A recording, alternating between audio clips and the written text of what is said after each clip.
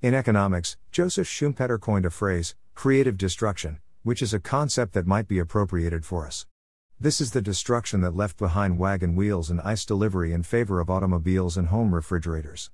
It's the destruction that left Blockbuster in the wake of Netflix. It's butterflies from caterpillars, instead of faster caterpillars.